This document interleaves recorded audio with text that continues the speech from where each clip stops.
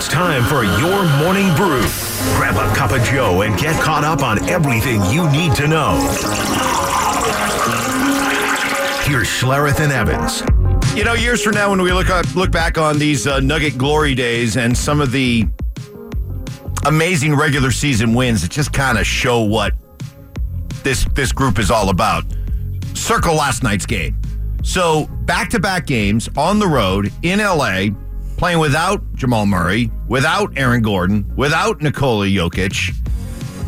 The Nuggets beat the Clippers 113-104. Clippers playing everybody. Kawhi, PG3, Russell Westbrook. Who am I leaving out? Who's the fourth guy? Oh, yeah, the system. James Harden. All that, and the Nuggets outscore the Clippers 36-16 in the fourth quarter. Michael Malone on the amazing win. Tonight was special. You know, second night of a back-to-back. We just brought it in, and KCP said, hey, superstars out, Nuggets roll. So, you know, you got no Jamal, no Aaron, no Nikola, and, you know, everybody contributed. Yeah, who had the Nuggets beating the Clippers with Reggie Jackson and DeAndre Jordan leading the way? Reggie Jackson, 35 points, 13 assists. More on him in a second. And DeAndre Jordan, 21 points, 13 rebounds, 5 assists in 34 minutes. Wow. That's what the Nuggets did. Nuggets roll. I love that by KCP. Right? Superstars out, Nuggets roll. Yeah. Here we go. No excuses. No. Doesn't matter. We're good. This is who we are. This is what we do. You put the uniform on. This is what is expected. I love it. By the way, check this out. This courtesy of our guy Jake Shapiro, writing at denversports.com. Reggie Jackson, by the way, his night, 35 points, 5 rebounds, 13 assists on 78% shooting. The last person to do that kind of a line, 55 years ago, Wilt Chamberlain. I mean, it's one thing for Nikola Jokic to do things that to do wilty things haven't been seen since Wilt. But Reggie Jackson? Crazy, man. Just goes to show. They just goes to show they're built the right way. Built the right way. They're made of the right stuff. Absolutely. Well, the Avalanche of late have been made of the right stuff. Anytime they have a blowout loss or disappointing loss, they quickly get back on track. Last night, jumping out to a 3-0 lead and bringing it home to beat the Lightning 4-1. And of late, the special teams for Jared Bednar has just been outstanding. We have a power play goal in every game, and PK's only allowed 2, I think, in the 8 games.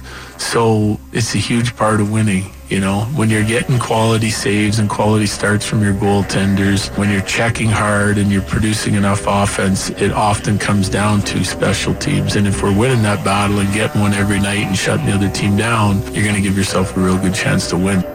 A night where the Avalanche gave up a lot of shots on goal. I think that's at times can be a very misleading stat. Yeah, especially if they're like clean looks where the goalie sees it. Exactly. And if the other team is just like, hey, you know, there's no such thing as a bad shot on goal. Throw it on net. A lot of times those numbers can get a bit inflated. But Alexander Georgiev, 37 saves. And Bedsy after the game saying that he's been playing much better of late after that slump a couple weeks ago. That's good. That is great. I love the special teams aspect. You know, we always kind of in the NFL poo-poo the special teams, and I know they're different, but what an incredible when you say, hey, every night we score on our special teams on our power play, and every night we shut somebody down on our penalty kill. That's how games are won. It's big time. How games are won. Next on the Morning Brew, Sean Payton commenting how guys have bought into the process in winning 5 in a row. And here are the facts about who we're playing, and then, all right, what do we have to do to play well in this game, and then kind of go from there. To your questions, and a handful of you have asked, I've not put for instance, the AFC chart on a PowerPoint and said, all right, here's where it's at, here's what we need. I just haven't done that because I don't know that helps, and I don't know that it's nothing that I don't think any of these players don't already know. These games are important. When you dig yourself in a hole at the start of the season, then there's a little less wiggle room, down the stretch. Yeah, I think that makes complete sense. It seems so simple, right? The idea that when we were 1-5 and the season looked lost, we just put our heads down and went to work. Now that we've won 5 in a row, why do we want to stop, exhale, and start looking at the bigger picture? I think this affords you the opportunity to look at the bigger picture? No. Oh. To go, this is how you win. Like everything that we have talked about, Mike, from coaching to playing to, managing Russ, putting him back in a Seattle offense type of thing. The culture of the building needed to be changed, and all the things that led up to this moment have proven true. And it's exactly, they've exactly gone to the blueprint that we all, and it's not just us, but that people talked about what was wrong with the culture of our organization. And I always say, man, it's a really difficult thing to come in and fix, and it looked like it wasn't getting fixed early, but it certainly has gotten fixed. Okay, so you teased that you wanted to educate. Yes. So everybody has grabbed their notebooks, their number 2 pencils. Oh, what were we educating about? Oh, the turnover, like how they create turnovers? Yeah. So when you win the time possession game, when you don't turn the ball over and you possess the ball, when you are running the football and wearing teams out and the clock is just going tick, tick, tick, tick, tick, tick, tick, tick, tick, tick, you convert on 3rd down and 1, tick, tick, tick, tick, tick, tick, tick, tick, tick, tick. The other offense sits back and starts going, shoot, we've had 1 possession so far in the first quarter. We're going to get the ball back with about a minute and a half left in the first quarter. It'll be our second possession. We may get 2 more. So we may get 3 possessions until halftime. And then you know what you start doing? You start dumping your game plan.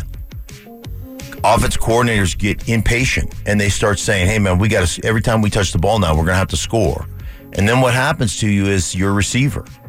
Like the number 1 fumbler in football is the quarterback. The number 2 fumbler in football, this just is proven out, are the receivers, and then number 3 is the running backs. So what do you do as a receiver? Instead of you're getting tackled, instead of just going down, you're going, let me fight for that first down. Let me get that extra yard. So you stay up and you try to get an extra yard or 2 because you know how important it is, and we got to score on every drive. And then it allows the cavalry to get there and start punching at the ball. That's why turnovers come in bunches, and that's why everybody who says, well, they can't keep up this turnover thing, they can't keep... Yeah, you can. If you don't turn the ball over, you possess the ball, other offenses are going to do unsound things.